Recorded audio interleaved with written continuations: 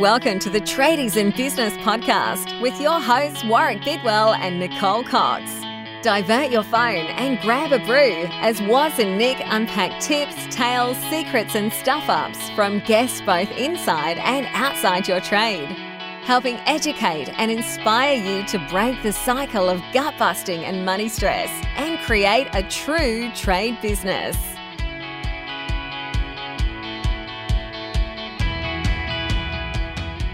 G'day, listeners. Welcome to the podcast. Hang on, I can hear... That was my worst helicopter impression ever, Coxie. I thought it was fantastic.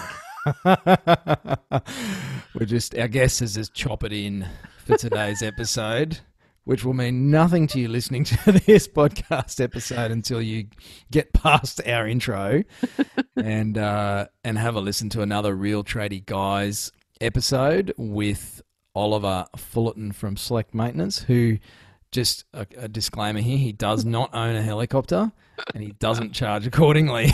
It's just become a bit of a joke, Coxie. It's very much, it's been a trade desk thing. We have drinks on a Friday afternoon and it started as a friendly rivalry between Mitch, g'day Mitch if you're listening, and Ollie, g'day Ollie. A painter and a maintenance guy. Yeah, they're battling for who's got the biggest helicopter, and doesn't Mitch have a gold-plated garage now? Yeah. He uses gold paint to paint the garage floor, I think. That's what it is. So which yes, is where he parks the Ferrari, and it's gotten a bit ridiculous, actually. Well, it's good fun. If you're not a member of the trade desk, you know how to find us, and we have a lot of fun on our Friday afternoon drinks. Yes. Now, we love our Real Tradie episodes, Real Tradie Guys, Real Tradie Wives. They're not all wives, though. But anyway, we need some more ladies. If you're a tradie wife or a tradie lady, either or both at the same time, hit us up. We'd love to hear from you, because there's lots of tradie wives sort of lurking in the shadows out there in Tradies in Business land that don't necessarily think they have anything to share, don't think that anyone else is having the same issues or stresses as them, and that is so not true. I know you know this, Nicole, Yes. but just from a guy's perspective, I see this with our members and our clients, and I would love to hear from some more tradie wives. And look, it's not scary getting on the podcast. You don't have to be a professional speaker or anything like that. We're reasonably gentle, not like our coaching sessions. But yeah, we'd love to hear from some tradie wives and have you on the show and just get you to share your story, even if that's about how the heck you've managed to balance raising 5 kids with supporting your hubby in his business and doing the book work and hating life because you actually wanted to be a ballet dancer or something. So yeah, share your story with us. But today is all about Ollie. It's a real tradie guy, and it's a bit blokey, but interesting chat with Ollie today, Coxie. It was an interesting chat, and it kind of went to a few places that I didn't think it was going to go to. We've spoken about this on the podcast before. You get a bit of a mental image, I suppose, of where you think an episode might go, particularly if you have some background with the person you're speaking with, which we do with Ollie. And it didn't go anywhere where I thought it was going to go. It was really interesting. So if you have seen Ollie lurking about in one of our groups, you'll really enjoy this episode. I think you'll be surprised by some of the things you hear.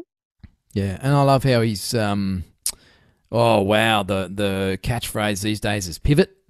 Yes. I think Ollie's been pretty good at the pivot over his lifetime. So yeah, great chat with Ollie, and we hope you enjoy another Real Tradie Guys episode. Enjoy the show.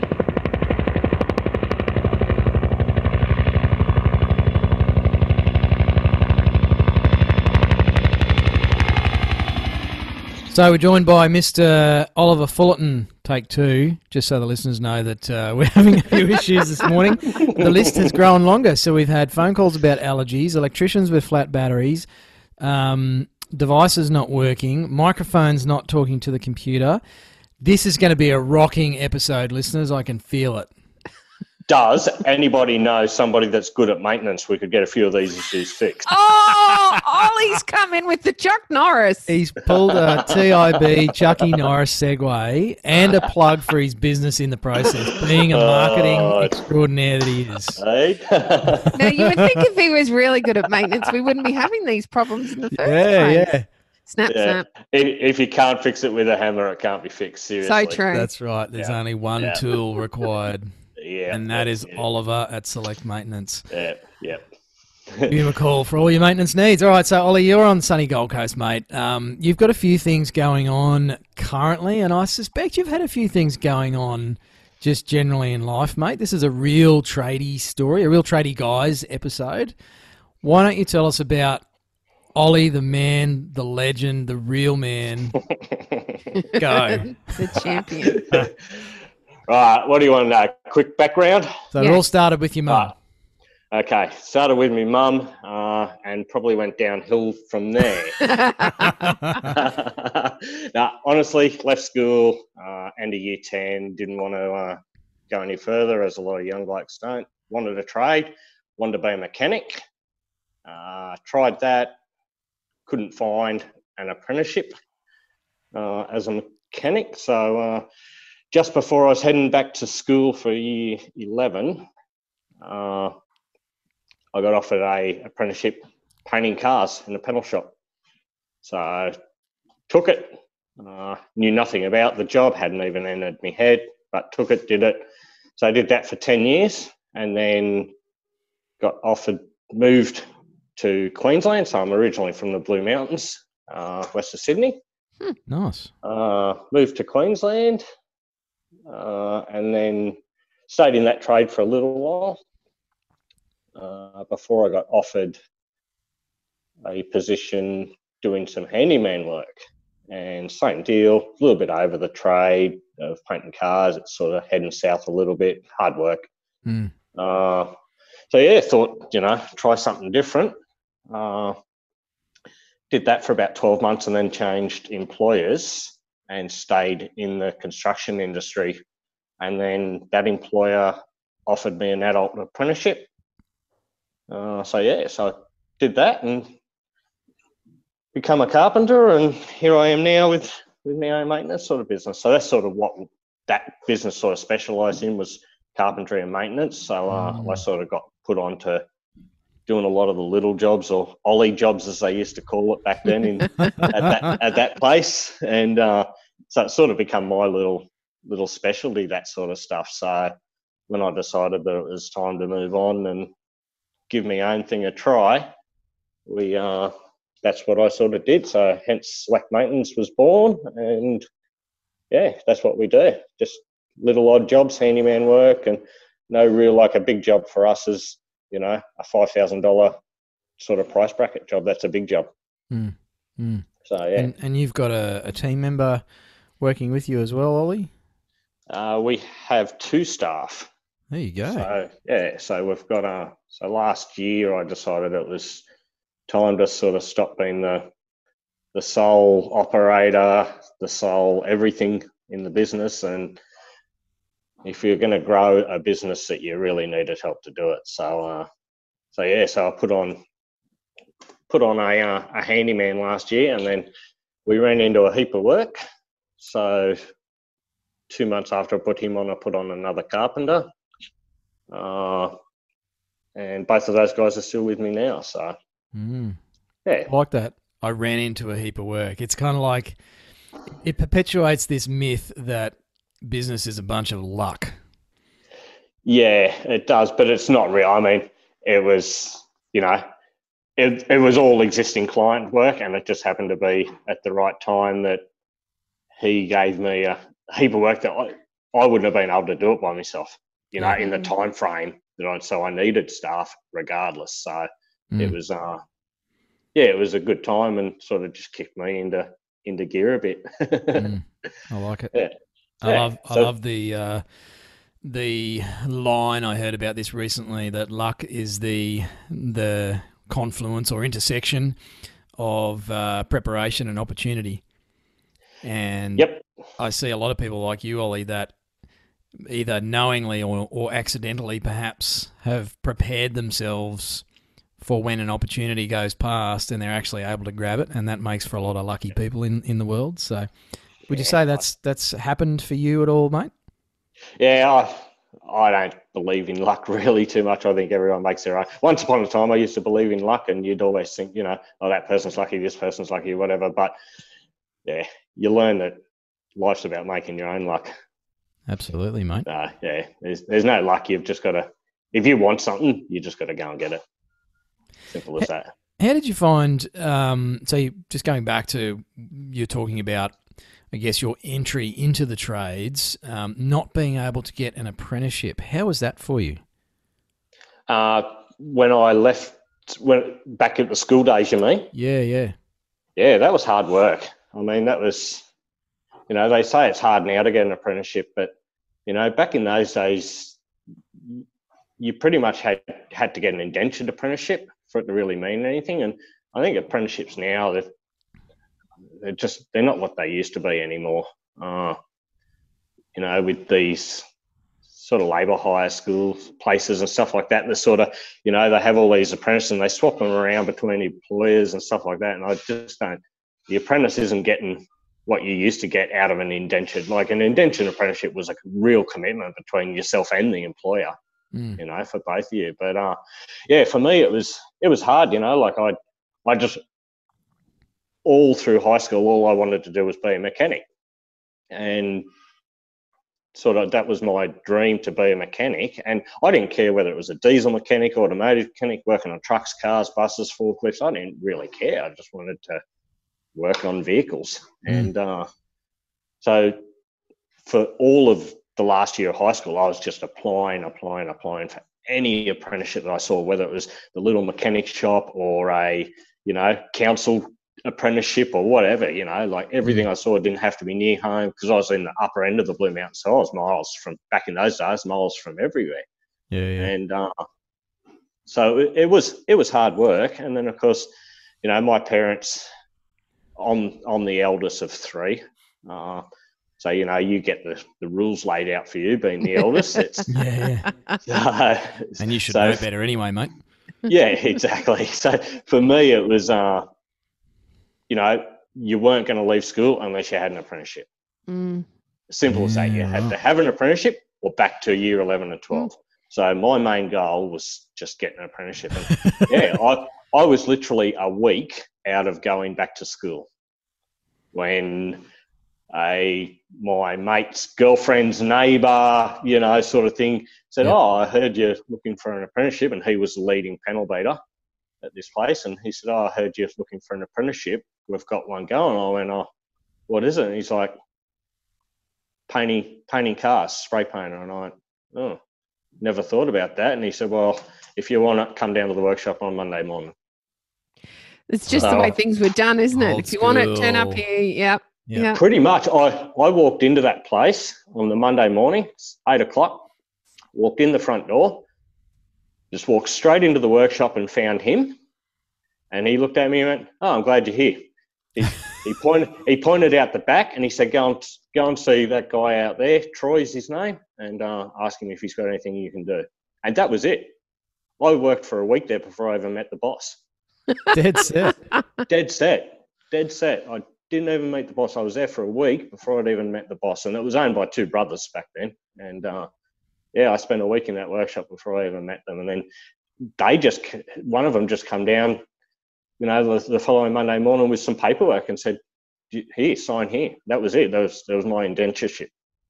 Wow. So, and then, a month later, I'm down at college, starting doing me one day a week, I think it was back then. And can we share what decade this was? Ollie, was it the 70s that you were doing? Good one. I was going to say too, mate, maybe, and I want to ask you about, you said you basically spent 12 months just applying. Perhaps you shouldn't have been putting your own photo on the application, mate. Perhaps, yeah, it would have been. I probably would have needed like a Tom Cruise photo or a Brad Pitt maybe in those days. Maybe that might have helped. I probably wasn't old enough for you to put my photo on there, but anyway. Yeah, no. But what do you think it was, mate? Like that 12 months, how come it was so hard to get an apprenticeship when you were looking? Surely there must have been some around, or what do you think was going on? There was certainly some around. I think there was I think it was just the same problem as you have now. There's X amount of jobs and there's X amount of people that need them. Yeah. Yeah, it's as simple as that. And I remember even outside of that, one of my other dreams, which I'll never fulfill now and probably well gone anyway, I don't really want to, was to be a firefighter. Oh, wow. But you got the guns for it, mate. I wouldn't say that. But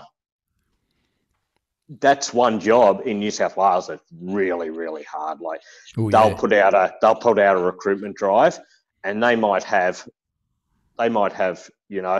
300 positions New South Wales wide open, and they'll get like 10,000 applications for it. And it's just you don't. I applied twice for that and never even got a phone call. Nothing. Wow. And I mean, back in those days, when you applied for those jobs, you literally wrote out a letter and posted it. Yeah. With the applicant, because the ad was in the newspaper and it had, please send your resume to PO Box blah blah blah blah blah. That's how you applied for jobs. There's no email or internet or anything like that. No, You're clicking really an ad showing on your Facebook. age now. Back when people wrote letters, mate. Jeez. Pretty much, yeah. You had a resume. You walked into a mechanic shop and you walked into the office and you threw your resume down in front of them and said, "Have you got any apprenticeships going?" Yeah. Nowadays, they won't even take one if you walk in somewhere. They won't take your resume. So you have to email. No, yeah, that's right. But I think kids these days they're just, they'd rather than getting up off their ass and going and walking around to say all the construction sites, it's just too easy for them to sit there and wait for a job to roll around on Facebook and then go, or put an ad on Facebook, I'm looking for an apprenticeship. I mean, that works too, but you got to show some effort. And I'd employ somebody that turned up on my building site with a tool belt on and a resume in their hand would almost get a trial right there and then. Whether I was even looking. Yeah. I'm interested to delve into this a little bit because I, like you, feel that apprenticeships have gone backwards and our poor kids aren't coming out with the skill set that they really require to be successful in their own businesses later on, because they're all going to go off and be subcontractors or of course they are. Move on at some point. And my point is, and I see it through the judging with the HIA, and you're talking to the apprentices there and they've had 6 employers in 3 years. Yep. And, they're really confused and they're feeling quite unsure. They know they've got some good skills, but they're not sure if they're being taught enough. Or I see it when we employ people and these, I'll call them kids again because I am old, but I'm thinking, sort of in their 20s, they don't have the skill set that somebody like you has or that the builder has with those finer points of the trade because they're just not being taught that. Or they're being sent out with a framing gang and all they do for all of their apprenticeship is framing, and yet 100%. Somebody still signs them off and says that they're a carpenter. Yeah, that's right. Yeah. And then they and for me, I then put the ad in the paper for a carpenter and you get a carpenter turn up and part of the trials go and hang this door. Yeah. And they've got no idea. They can't check in a latch. They can't, check in hinges. They can't cut and fit arc. They can't scribe a skirting board because, they did it for 2 days at college in their 3rd year. Yeah. To tick some boxes. But on site every day, they haven't done it because, like you say, they've done is framing. Or then you get the other ones that the form workers. Yes. Concrete form workers. I mean, they're carpenters. Yeah. By the book, they've got a certificate 3 in carpentry. Yep.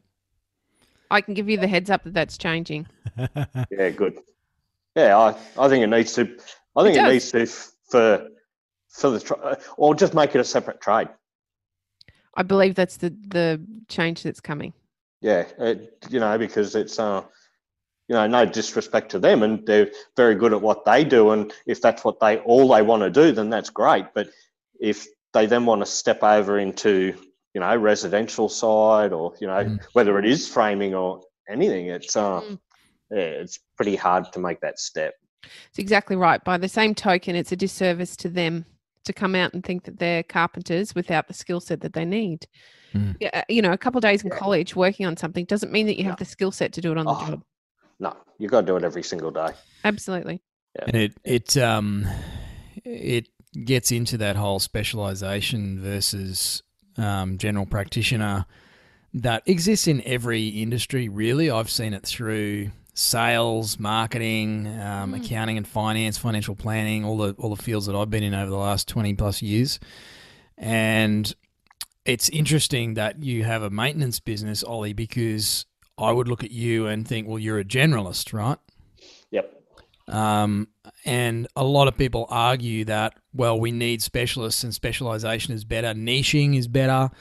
My personal opinion, listeners, and this is obviously not a categoric, this is correct, but my opinion is that we're losing a lot of that generalist capability amongst the trades, and certainly just in the human race in general. I think, there's people that can't even drive a manual car, which, whatever, if you want to drive an auto, that's fine, but it's the loss of those broad skills that I think affects the way people work as employees and whether they can run a business, whether they can learn new things. Do you find that's true for you, mate, with the people you see through the business and the other trades that you work with, maybe being hamstrung by the fact they can't figure other things out? Yeah, totally. Like,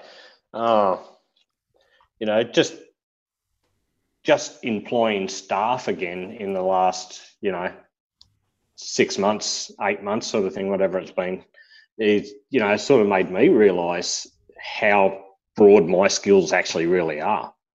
I've sort of just gone along doing what I do every day thinking, I don't know much about this or don't know much about that. But now that I've got other people to compare it to, it's like, wow, I actually do know a fair bit about this, because I'm now teaching them who, they're carpenters, but I'm teaching them things.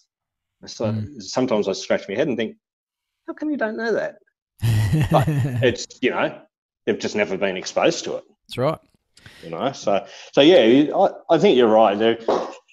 There's certainly, I guess, from a business perspective, it's good to specialise because you can really nail down on, a thing. You can have your systems in place for just doing one thing, and you can probably get a good flow. One problem with it I see is if the work dries up for that one thing, then your business stops. So whereas with what we do, we go through runs of things like, for the last few weeks, we just seen every phone call has been doors. New front doors, new back doors. We've done 2 houses which have been full doors all throughout houses. Every phone call, and then that'll just stop, and then we'll get a heap of patch and paint type work, or a few little cabinet type work, and it just sort of runs in stages, but we never sort of dry up completely, which is why I've sort of kept it a bit wider in the scope.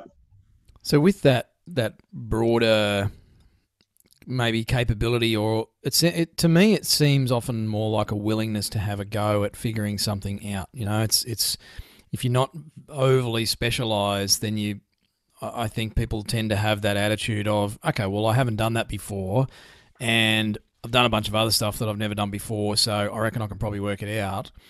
Have you found that carry over to business ownership at all, Ollie?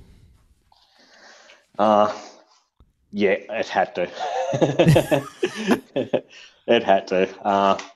And that's probably where I'm at now in the business, with having staff, and now just having to look at all the running of the business type stuff that I've never had to sort of do, even when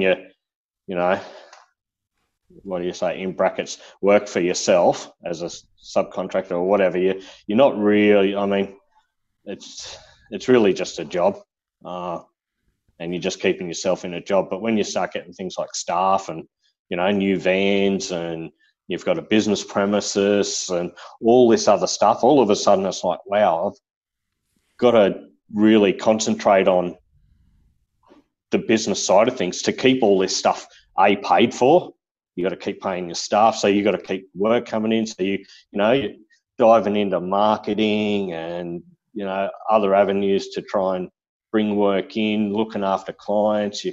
you know, babysit staff sometimes. You've got to, you know, make sure the clients are happy with the staff that you sent there. And, you know, there's a whole heap of, just a whole heap of other stuff that you've got to, just dive into and you've never done before. Things, you know, going to sit down with an accountant is, you know, you probably never really do. Even working for yourself, you, as a subby, you sort of just, you know, you send in your MIB file or your receipts and that's it. And you get your taxing back of how much you got to pay the government, you know, and that's it. But when you start growing and everything, you got to start looking at other ways to manage your business a bit. And it requires going in and having that boring conversation with your accountant that you're sitting there going, what the hell is this bloke even talking about? Don't worry, if you talk about how to hang a door, he'll be scratching his head just as hard. Yeah, see, that's exactly right. That's exactly right, you know. And there is a heap, and that's why we're busy, because there is a heap of people out there that don't know what we do. So, you know, and to them it's 6 screws into a hinge, and then you screw the hinge to a door frame, and that's it. The door's hung. You know, it's what 15 minutes work. You know, but the reality is like accounting or anything, any other business, there's way more to it than that. Of course, there is. Yep. Was it a big transition for you, Ollie, to go from just looking after yourself and then taking on the team and setting some of these business systems in place that you're talking about? I think like it's a work in progress, as it still is. Like, you know, I think it's just you're always halfway doing through something. I've got stuff everywhere in the office that you got, you know, things that you're always constantly trying to think of things to just make it, you know, smoother for everyone, you know, and you want to keep your staff happy as well. So I want to make it as easy for them as well. So, it's, there's always something to do, always something changing. Ollie, what do you like most about business, mate?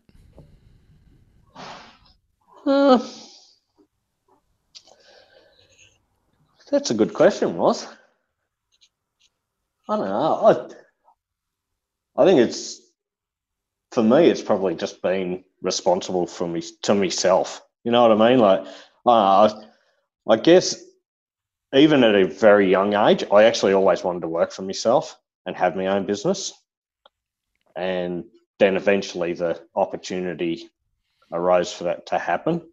And I guess it was just more of being in control of my own future. And you can get that working for someone as well, to a degree, you know, just with your financial side of things and home life and stuff like that. But I think, just being in control of your own destiny, I guess. So, mate, how has reality lived up to the expectations? You know, the meme, like, you know, what my mum thinks I do, what really happens. What's reality like compared to what you thought it was going to be? Freaking hard. So I guess as an employee, you look at your boss and you go, geez, look at all the money this bloke's making. He walks into the office at 9 o'clock, he has a coffee, he tells us what to go and do, and then he goes home and at 2 o'clock and has a beer. How good's this? The reality is it's way much further past that than everyone thinks. So the first thing is he's probably actually not making that much money. And the second thing is he's probably taking calls at 5 a.m. and still up at 10 o'clock at night on the computer at home, you know, doing stuff, whatever it is. So that's, it's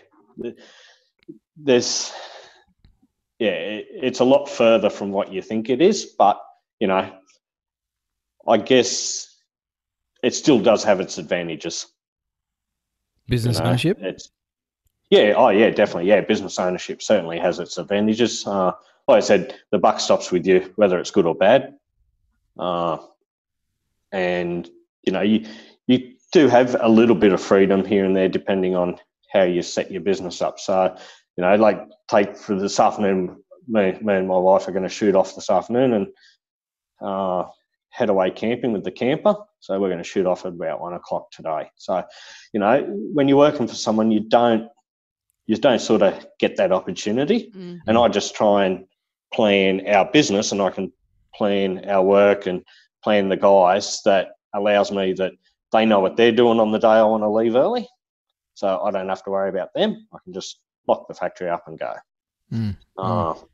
Obviously, taking longer holidays is going to be a little bit different when you don't have staff. That can be a bit easier. You can just go, right, I'm not going to book any work in for that week, and you take a week off and you just close the door, and it is what it is. You know, you make up for it when you get back or before you go.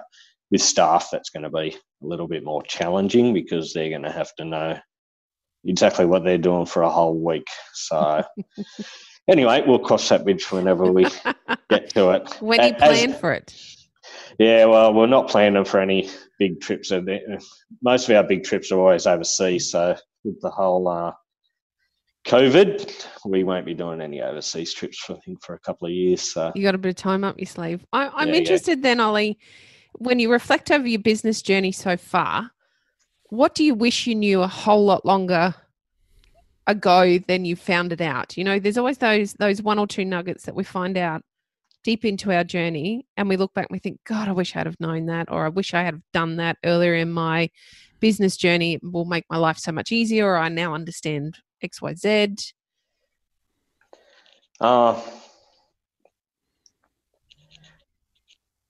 Lots of things. Lots of things. Everything I know now, I wish I had have put in place back when I first left my employer, which was 2011. So I set the business up in 2008, did it part-time. So I was working weekends, you know, trying to kickstart the whole thing. And then 2011, mid-2011, I did the jump and jumped over and, you know, did what everybody does. You just grab your tools and your vehicle and a carbon copy invoice book and start going and doing jobs. That's how you sort of do things. But reality is, I probably should have searched for groups like Tradies in Business and stuff like that early and got, you know, I think learn about finance, learn about money, learn how to charge. I think the biggest problem is, you know, people go, well, my boss used to charge X amount an hour, so that's what I'm going to charge. Yes. But the reality is you need to sit down and work out what it costs you to run a business and what you need out of the business and how many hours you're really going to work a week and all of that sort of stuff. Like I've worked at, we pretty much average 5 to 6 billable hours a day. You know, so when you've got to sit down and work out what you need to cover that, even though you're paying your staff 8 hours a day. So it's, I guess for me, it's all of that sort of stuff that I wish I had have known years ago, and I'd be in a way better spot than what I am now. Ollie, what about the headspace, the difference in mindset between that employee working for someone else, you know, the boss who rolls in with a coffee and buggers off home at 2 o'clock and you're there doing all the hard work, making him all the money, to where you sit now in the fancy chair with the helicopter parked out the back? How's the headspace changed for you? Yeah, heaps. I mean, now I've got a chopper pilot to pay. like Steel bill must be killing you, mate. Seriously, you know, like that's a lot of patch and paints. That's a lot of fists in plasterboard holes, a lot of doors. Right? So you've really got to be in a pretty big mind space for that. I think it's just like, for me at the start, it was just, now I'm working for myself. So there wasn't a huge, big mindset change. I think in fact, it probably got a little bit worse because, you know, when I was working for someone, I was the sort of guy, you know, you turned up early and you left when you had to leave, sort of thing. And then when I started working for myself, it was like, oh, I'm the boss now. I'll just start at 8:30 today, or I'll do this, or when you don't have staff or any sort of sometimes other motivation, you're just like, oh, I've got nothing booked in tomorrow, so I'll just do this job tomorrow instead. And rather than just getting in and getting it done. And I sort of fell into that a little bit. For me, my mindset changed when I decided to go and do my Certificate 4 in building and construction. And I don't know why. I didn't really want to get my builder's license, but I thought, maybe it's time to just sort of get a bit more further education. So enrolled in that in 2017 with Master Builders, and got halfway through that and started doing, things like the estimating modules and stuff like that. And I was like, wow, I'm doing a few things wrong here. Because, you're sitting in a classroom with basically a lot of other, guys that are doing it. They're all generally tradies, they're all qualified, but most of them are subbies just working for other builders or whatever, And whereas I sort of considered myself to have a business. So I wasn't working for builders or doing regular, I was working for private clients. And I was sitting there going through this going, man, what am I doing wrong here? I've been, all this time I've been running this business wrong. And that was probably my biggest change then, was I sort of sat and went, there's got to be help out there for people like me who is just a tradie and haven't had any experience in quoting, estimating, scheduling work, haven't had anybody train me into any of that sort of stuff. I just sort of jumped into the business and started doing it myself. I thought, there's got to be other tradies out there that are in the same boat, running their business the same as me and have, exactly the same as me. So I guess that's what started my journey then. Was I just, one night after class, I went home and punched into Facebook, because on Facebook, there's groups for everything. I mean, you could have the weirdest bloody interest, like whatever the weirdest. What are some of yours, Ollie?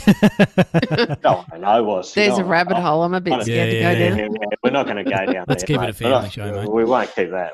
But, there's whatever the weirdest thing you could think of, there'll be a group for it. And there'll be 150 other weird-ass people like you out there for it. So I went home, punched in Facebook, help for tradies or tradie help groups or whatever it was. And, a few groups came up, not yours actually, by the way. But anyway. How long ago was this, mate? 2017. Yeah, about 2017, 2018, something like that. Yeah, we weren't running yet, right? We had not yet been birthed. Oh, there you go. Not the group, anyway. No. We were Group, here, but not the group. Podcast's been going for longer than that. Yeah, the podcast, yeah. So that's really, I guess, where my mindset really started to change. So I found, I don't know whether I can say the word on this podcast, but Of course you can. the host of another podcast is really cool too. Has another group, and I joined that group, and just my eyes just got opened. Yeah. G'day, Matt, from if there- you're listening to ours. Yeah. Hello, Matt. We love Matt. Matt's a good bloke. Yeah. He's been on the show, actually. We've Yes, and you've been on his too. I've listened to both of those. Yeah. Yep. So started listening to Matt's podcast, and then joined that group, and it just sort of blew me mind, I guess, from there. So then from there, I started, looking at project management systems and all this other stuff, and then I went and redesigned the website and really just started getting motivated. And then found you guys and your podcast and everything else, and it just sort of, that's where the ball just started going in my head. Meeting other tradies through those groups, So Jason, who's part of our group and part of that group, and been on here, me and Jason now meet up pretty much every Saturday morning for a coffee and a chat about our business. And just stuff like that is just awesome, second to none. So, Ollie, you said getting into one of those groups, like it blew your mind, and then you started doing all these other things. What was it about joining the group though that was actually pivotal in all of that change? Finding that, exactly what I thought. There's other people out there that are pretty much in the same boat as me. Mm. So there's a whole group. There's two groups. There's a whole two groups that I know of. There's probably more. But the two groups that I'm actively involved in is full of tradies that we're all in the same boat as me. They're definitely the two best groups, I'd have to say. Yeah, I totally agree with you. Actually, I spend probably 80% of my Facebook time is now spent around business groups. Mm. There's so much to learn, and who would have thought Facebook would be a source of so much knowledge? But I think one of the best things something like Facebook has done for tradies in particular is allow us a safe space to talk about what we're going through, because trades don't talk. We don't share our information to the guy that's working next to us because he might steal it, run with it, and do a better job of it. We have a real scarcity mindset typically. Yep. However, in these groups, these big groups, the 1,600 now, I'm pretty sure there's close or similar in Matt's. Yep. There's lots of discussions around, well, I'm going through this. What do you recommend? Or what job management system do you use? Or I don't understand this. Have you had any experience in it? And you do feel less alone. You do understand that not everybody's kicking goals like it looks like from the outside they are, because we all like to show the highlight reel. So they're a great space for, I guess, validation and 100%. learning. Yep. There's a lot of power in understanding that you're not alone. You're not the only one going through whatever that trouble is. Yeah, I totally agree. So, sorry, I guess going back to that whole starting out scenario, Ollie, you said, you wished you knew a lot of the things now that you knew then, and that's a pretty standard answer. Yeah. But if you were, so your 18-year-old self, 17-year-old self turned up on your doorstep now, what advice would you have for the younger Ollie? Back yourself. Pretty much. I guess. Yeah, I've probably lacked confidence through most of my life in a lot of things that I've done. But of late, due to certain, measurables and being able to measure that, now I'm probably a lot smarter than what I've ever thought I was. So it's, that's probably what I would do. Just get in and do it and don't give a shit about what anyone else thinks. Yeah, that's a big one, isn't it? If only we could really set that for our kids, right? If only we could, like, I know personally when I think about my 5 children, none of them are confident the way I would like them to be, despite me working very hard as a mum to give them as much confidence as I can. The world and its pressures takes that away. And wouldn't it be lovely? Like at 44, I feel more confident, more happy, more content, more of everything than I've ever felt in my life. I wish I had have had that at 20 or 21. It would have totally transformed my life. Do you think that's possible though, without the lived experience? No. I think you get to that stage from experience and learning the hard way. If it's given to you on a silver platter, and let's face it, you look at a lot of kids these days, you don't learn the skills to get to that point because you get that from experience. It's called life experience. We had that. We didn't have it when we were 16 because you hadn't lived life. That's by the time you get to 40 plus, it's you've lived that life. Now, before we started today's podcast, Warwick did allude to the fact that this select maintenance is not the only thing that you do, Ollie. And I'm intrigued because I know nothing about your other venture. Would you like to share a bit about that with us? So the other venture is the brainstorm of my wife, and it's sort of a part-time hobby business at the moment, but we would like to see it grow to be her to her business and give her a full-time job, because she currently still works full-time as well as doing our books in select maintenance. But essentially we make and sell dog treats. So I had no idea. We've got 2 dogs, and who obviously my wife likes to spoil. What sort of dogs are they, Ollie? Okay, we've got a Staffy cross, and we've got a Maltese Shih Tzu. So that's an interesting pair. Yeah. 2 completely different dogs. Absolutely. Not really a tradie dog, mate. No, and ironically, the Maltese Shih Tzu loves spending time with me, and if I'm in the yard working, you have a look at my Facebook or Instagram, and you'll see photos of me building the deck in my backyard with her curled up in the grass between 2 joists.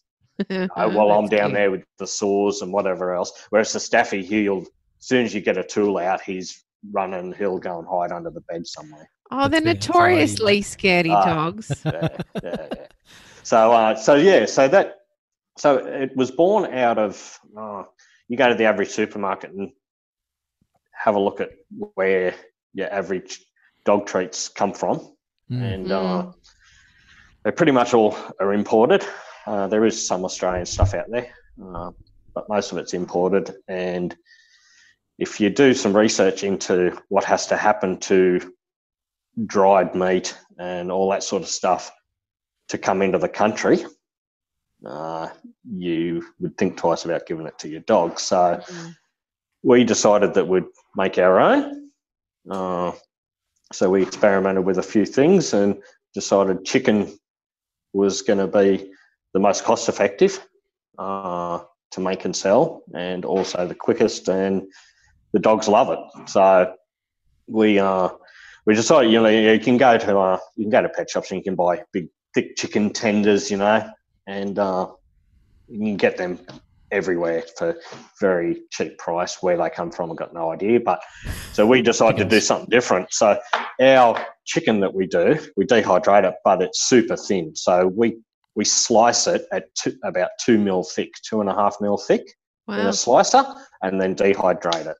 So it's just, when it comes out, it's just like a chip, like a potato chip. Chicken chips. So chicken chippies. Chicken chip. That's exactly what it is. So it's the size of a chicken breast, though, so it's quite large. So we do that, and it's sort of kicking along quite nicely. Actually, that's where we're going this weekend. We're going to go and set up at our first market, actually. My wife wanted to go and do one of the markets out in the country. You'd know Rathdowney. So yeah. We're heading out to Rathdowney. We're going to take it's going to be chilly, Ollie. Yeah, it's going to be very chilly. But that's all right. We did Stanthorpe 2 weeks ago, so it won't be any chilly. You'll be fine. You're seasoned. Yeah. So we make the chicken ourselves completely from scratch and to the sale side of it. And then we have another range of treats which we buy wholesale and just essentially repackage it and sell that. But it's all Australian as well. So all of it's Australian. The chicken we make ourselves, which comes with, there's a lot of things that people don't realise is when you go to some of these markets and you see a dog treat stand or whatever, if they're making their chicken themselves and or handling any meat products themselves and then reselling it, in Queensland, they're supposed to have Safe Food Queensland food approval for the handling. So like human consumption approval? Correct. Wow. Yeah, for dog treats. That's right. So we have an inspection every single year. Oh, gosh.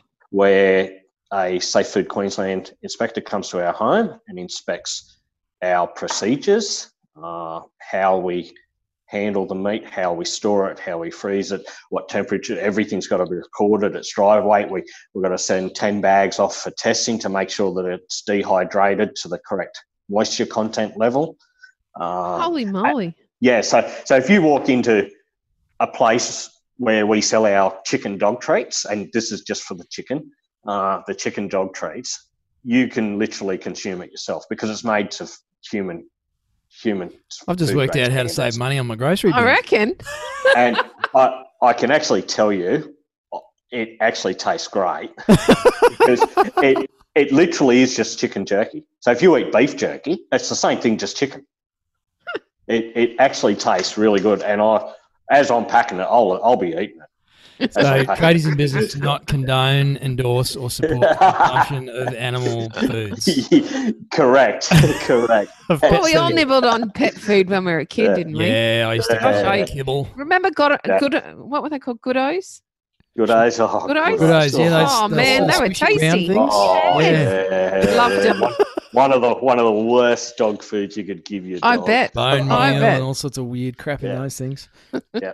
But so that's the other business that we do. So it's pretty full on. So between running this business, I'll leave here at 5 o'clock, go home, and I'll have 2 kilos of chicken that's sitting in the fridge, sort of in a semi sort of started to defrost state. But then I've got a slice, pack into a dehydrator, dehydrate, and then goes into containers, and then generally Lyndall will pack it the next day into bags. So yeah, that sort of happens pretty much most nights and weekends. So, business question, mate.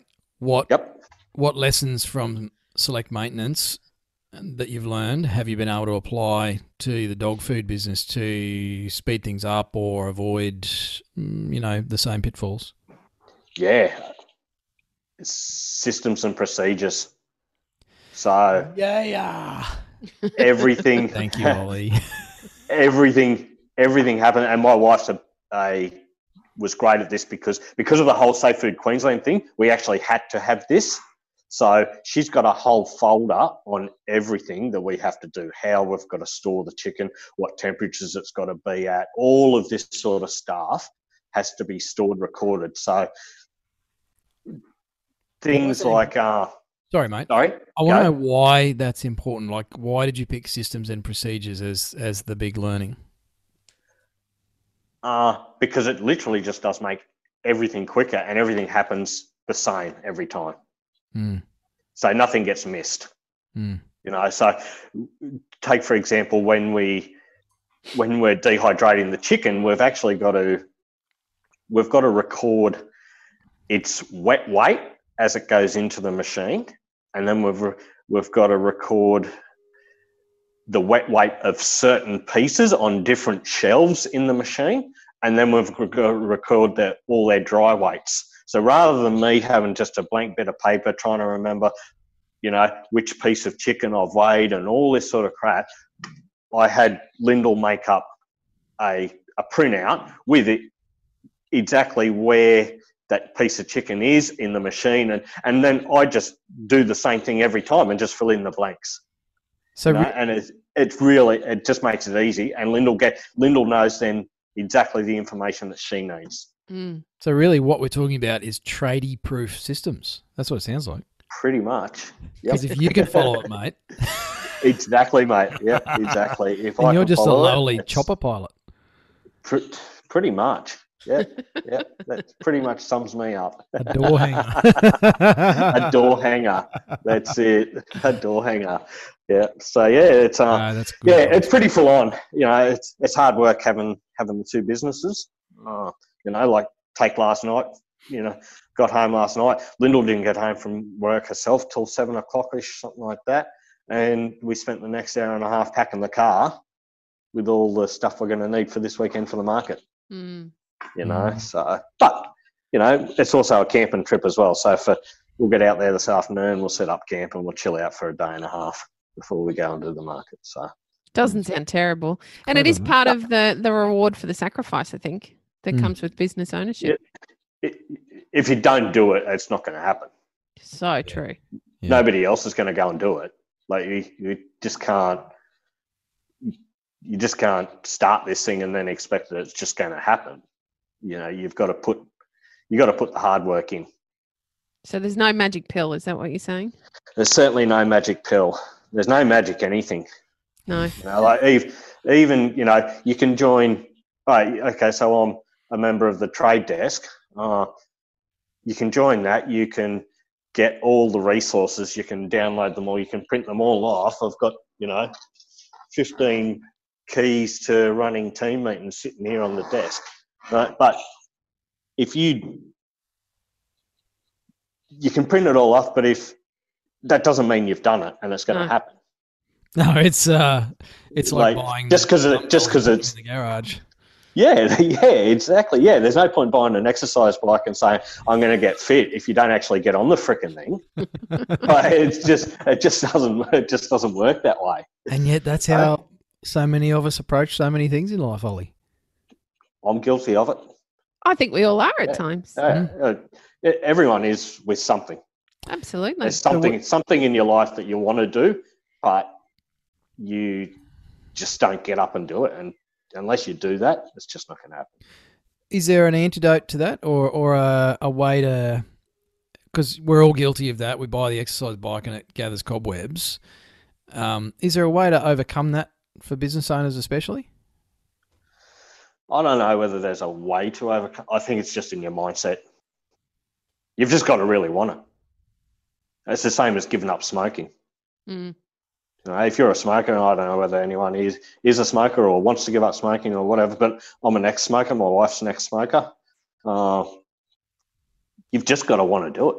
Mm. If you don't want to give up, then you're never, ever going to. So you can try, you can do this, but if in the back of your mind you don't really want to, then you're probably never going to. Mm. So and the same with anything, you've just really got to want to do it enough that your body will just do it because your mind's telling you to. Mm. Well, you've probably just answered the question that I didn't ask, which is if you had 1,000 tradies in a room, what's one piece of advice you'd give them? Just do it. I was going to say, the answer to this is swoosh. Yeah, exactly. Or, okay, so I did sort of think about this a little bit. That question, preparation. Because I knew that you were going to ask it, because I've heard one or two podcasts in the past.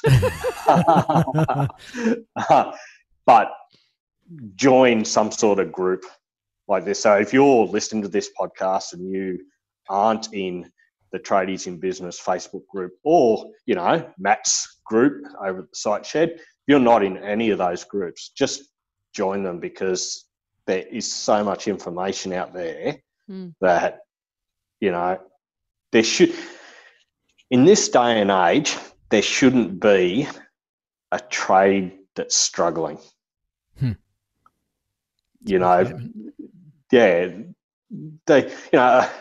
There's obviously economical things that, can affect that and everything else. But as far as running your business, there's so much information out there for people to gather and learn how to do things, even if it's just little things or little questions. And, you've only got to look at these groups to see that every day there's 10 new posts from different business owners in different trades.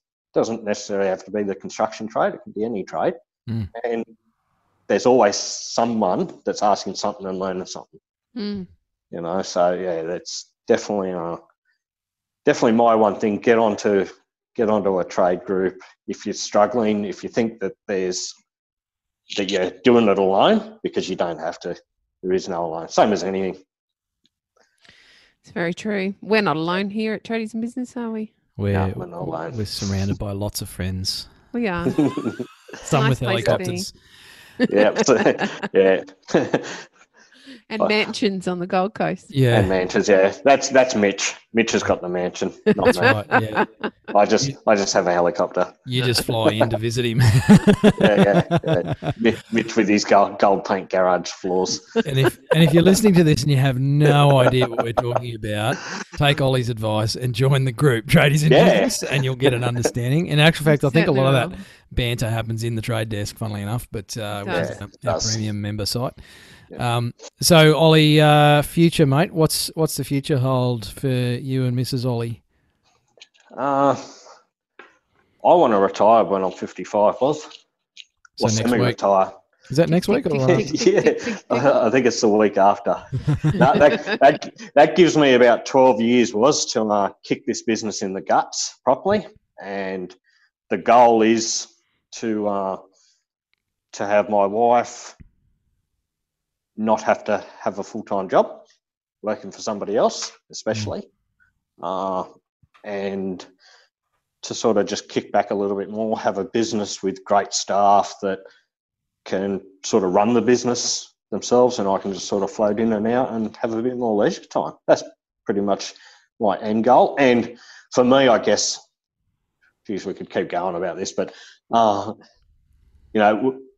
this goes back to other tradies. Think about where you're going to be when you want to retire and what you're going to have. There's no point working your trade business until you're 65 and you've still got a tool belt on and then realise you've got nothing still, because you haven't been running it right. You need to, you're not going to have super. The government's not going to give you money by that stage. So, you need to think now. So you've got to build your business to either make it that it will run without you, so you've still got an income, or that, some big ass group might come along and go, hey mate, you've got a great business, we're going to give you $3 million for it. You sell the thing and you kick back and retire, whatever. So yeah, that's probably our end goal. Great, mate. Yeah. So it's been great having you on the show, Ollie. Thank you for joining us. Very interesting tale that you have. I hope you have a fantastic weekend out there in chilly town. Rathdowney, yes. Scraping the ice off the pop-up tent, mate. Oh, I'm already sitting here shivering thinking about it, actually. Lots of coffee. No, we've got good sleeping bags. -12, they go well. Wow. Awesome. I can't say I envy you, but you enjoy that. Coxie can't even. She just can't even. No, she can't get her head around it, right? I can see the confusion on her face. Oh, look. Yeah, you're absolutely right. Yeah. No, as you turn around, turning that heater up. Yeah. With my nana rug on my lap. Yeah, I do. Yeah, good on you. At least you got pants on. Yeah, I do. Sorry about that, Warwick. Sometimes. So, Ollie, here's your chance, mate. Plug one or both businesses. Where do people go to find out more about you guys? Right, selectmaintenance.com.au and munchiesdogtreats.com.au. So head over to both of those. You can find Instagram, Facebook, all that sort of stuff. I sort of have a YouTube channel for Select Maintenance, but not really. No how-to videos on how to hang a door, mate? No, not yet. You search YouTube, there's plenty of those ones. Bunnings has produced a few. Yeah, Bunnings has produced a few. They're always great for me to go back and fix up later, those ones. I was about to say they should come with your business card. This is who to call when you can't do it. Yeah, we get plenty of those. Anyway, we could keep going on about that forever. So we won't diss too much on Bunnings, just in case they sponsor the show one day. That's true. Yeah, that's true. Awesome, mate. Well, look, great chatting with you. Great to have you as part of our community too, Ollie. Always a pleasure seeing you roll up to our sessions and help out some of the other trades. And I think blokes like yourself are a really important part of the trades and of changing the face of the way young people come through in this country.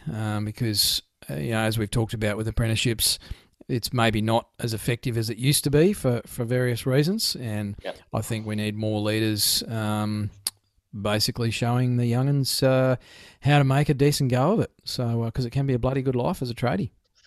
Absolutely. Oh, totally. 100%. Yep, for sure. You can get your own chopper. So, mate, thanks for coming on the show. Thanks, Ollie.